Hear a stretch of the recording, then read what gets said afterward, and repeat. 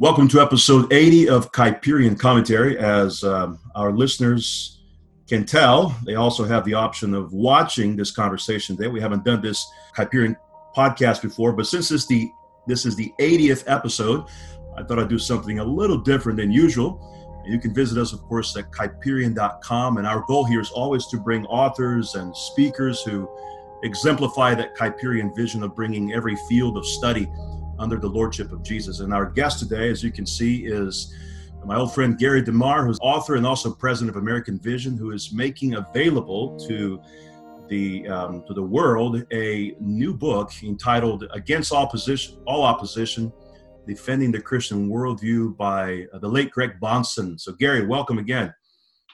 Good seeing you again. Yeah, my pleasure.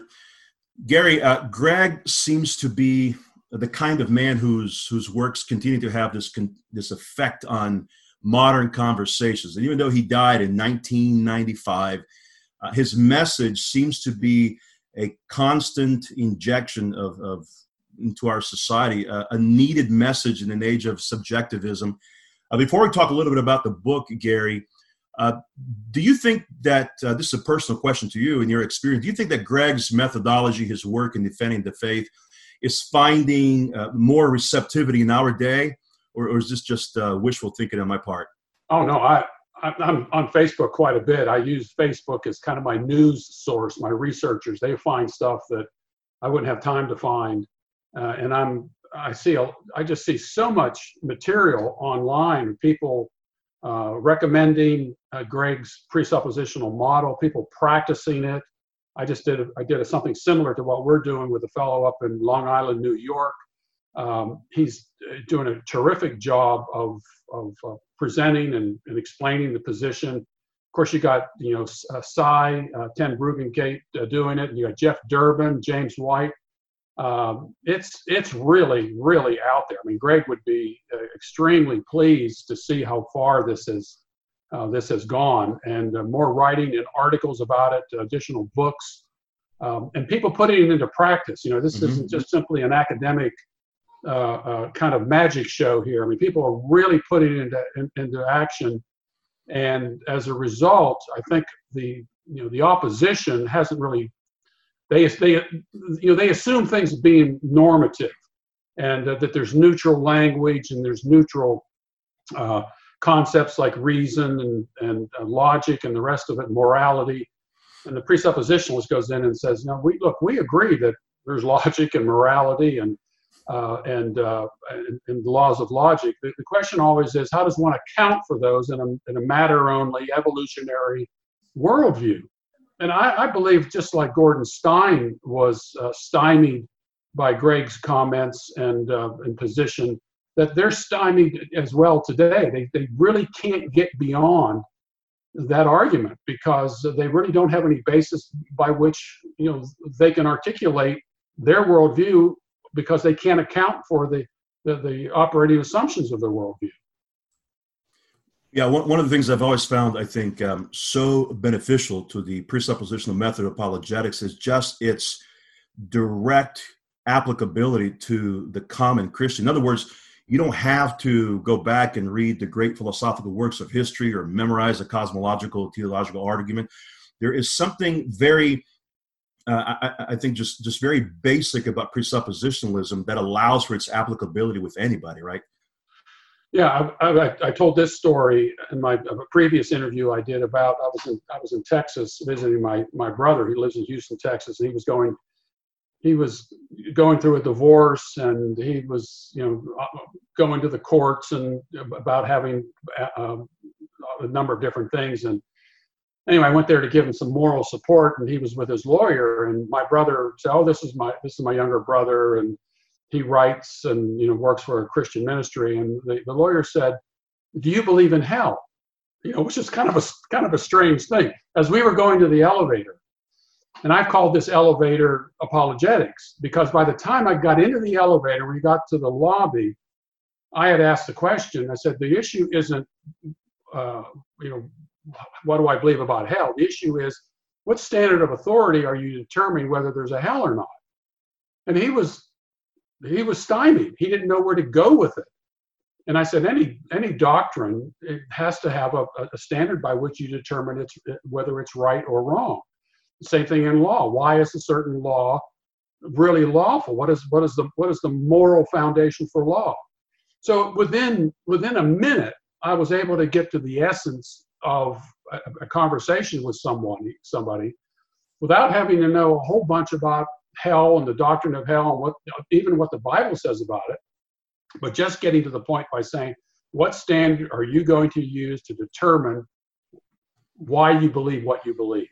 And it works every time. It doesn't mean that we can remain uneducated on some of the finer points of all this. This is why this book, Against All Positions, got 10 chapters in it, and the second volume is going to have 10 chapters as well.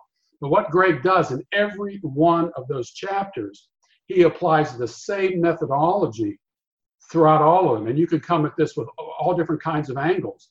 It's the same methodology over and over and over again, without having to memorize a book like Evidence That Demands a Verdict. Right. Or without having to keep up with, technical essays on archaeology. Yeah. I think this is part of the success in any way, in some ways. What you mentioned earlier is that presuppositional apologetics can be done at a technical level, as the Bahnsen debate. Were you there for that, by the way? No, I wasn't. No. Okay, but we've all heard it, and you had some intimate conversations with Greg about it, I'm certain. But the ability to do apologetics both at a technical, philosophical level, as Greg's expertise, but also to make it accessible, to popularize. And I think, Gary, because you've been doing this for so long, and I've been doing it for at least 20 years, I think one of the needs of our day is to popularize this kind of material. The vast majority of our audience is just not going to be predisposed to reading technical works. And so this is why I'm really appreciative that you're able to do this through American Vision, making this kind of work, which is applicable. It could make it's the elevator pitch, right? Here it is. You got 3 minutes. Tell me about your faith. And here you go. So just for you, real quick, Gary, you gave me a little example. You have a young Christian who is eager to defend his faith. He has been steeped in, I don't know, classical apologetic methodology, whatever that is. What's your elevator pitch for presuppositional apologetics? Oh, for the classical apologists? No, yeah. I quote R.C. Sproul. It's funny because in his book, I think his book, Ideas Have Consequences, I could find it pretty quickly. He says, ultimately we do go back to ultimate presuppositions in order to make this work.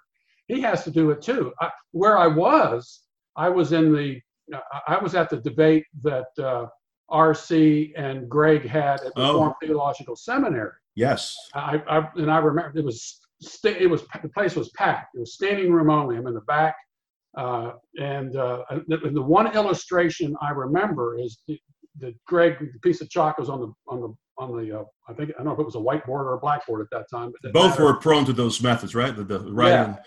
And so he just drew a bunch of buckets, one right after another. He said, R.C., what you have here is one leaky bucket after another. I remember that. The presuppositional model is there is a final bucket upon which all these other things rest, and you catch all the water. Now, you had mentioned a younger audience, and just to kind of give you an idea for your audience as to how did you get this book written? I mean, Greg's been dead for 25 years.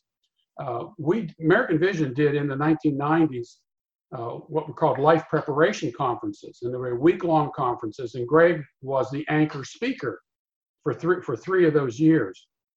And this is the second year. This particular volume is the second year. So he was addressing high school and college students. And so while Greg could deal at the academic level, second to none in that particular area, he was also able to talk to high school and college students. So this book is, I believe, it's the best book to introduce somebody to presuppositional apologetics, because it's non-technical, although there are technical things in it, but Greg explains those technical things. I put a glossary in it, subheads, study questions, pull quotes. If you want to me, Always Ready is a very, very good book, and I wouldn't dismiss it at all. And in fact, someone had just sent me an email by saying that I loved Always Ready, but he says it was much more difficult to read. It'd be a harder book to give to somebody who isn't philosophically minded and is kind of studying this. Against All Opposition, and the second volume, is just great for homeschoolers and anybody who's interested in apologetics. And by the way, interested in apologetics, whether it's the classical method or the evidential method, they all borrow from the presuppositional worldview. Yes, I skimmed through it for about an hour, and it is very easy to read, easy on the eye, which is great. And the thing, again, I keep stressing this here, but I think it's really pertinent. It's not intimidating for the Christian. A Christian at whatever stage of learning can do apologetics in a way that's faithful and consistent to his calling as a witness to Christ. One of the things, Gary, that Greg talks a lot about is that people do not believe things because the facts demand that they believe them. Facts don't usually resolve conflicts. And I think we're seeing a lot of this in our day here, where there are charts and facts ad nauseum being given to us. So what do we do when facts don't resolve modern conflicts, like in our day, in our discourse here, where there's social upheaval everywhere? Where do we go when the, quote, brute facts don't solve emotional tensions? Yeah, in fact, one person used the illustration that facts don't come with information tags. Rushdoony, in his book The Mythology of Science, talks about the I think it was the Leakey family, husband and wife, and they came across a fossil, and they immediately assumed that fossil fit somewhere within the evolutionary model. And Rush describes it as almost a religious experience for them. But see, instead of waiting and say, let's test this, let's determine the archaeological dig and things related to it, they immediately assumed that it fit their model. And there was no discussion beyond that, because they had adopted a worldview that was the absolute true worldview. And that's the way we have to go into this. And I'm not saying facts aren't necessary. Some people are persuaded when they see something factually. I'll give you a good example. Right now here in Georgia, we had a primary election, and already the Democrats are complaining that the primary election was rigged by the Republicans because there were these long lines and the people couldn't get to the polling stations and so forth. And I'm seeing all of these articles online about all this. Now, if a person has an agenda, it doesn't matter what the facts are. They are going to put the worst spin on the facts as they know it. But the facts are that what happened was, because of the COVID virus, churches wouldn't allow them to use their place as a polling place. Community centers, they wouldn't do it there either. So what happened was there was this contraction of the number of polling places, and it took place within counties that were run by, and this isn't to make this political, run by those who wanted to keep the lockdown going. Now, some people will be persuaded by that. Other people won't be persuaded by that. I don't think that's our job. Our job is to present the operating assumptions, take the best knowledge that we can to an issue, to point those out to them. And people do change based upon the facts. Not everybody does. We see that in the Gospels. I mean, an empty tomb.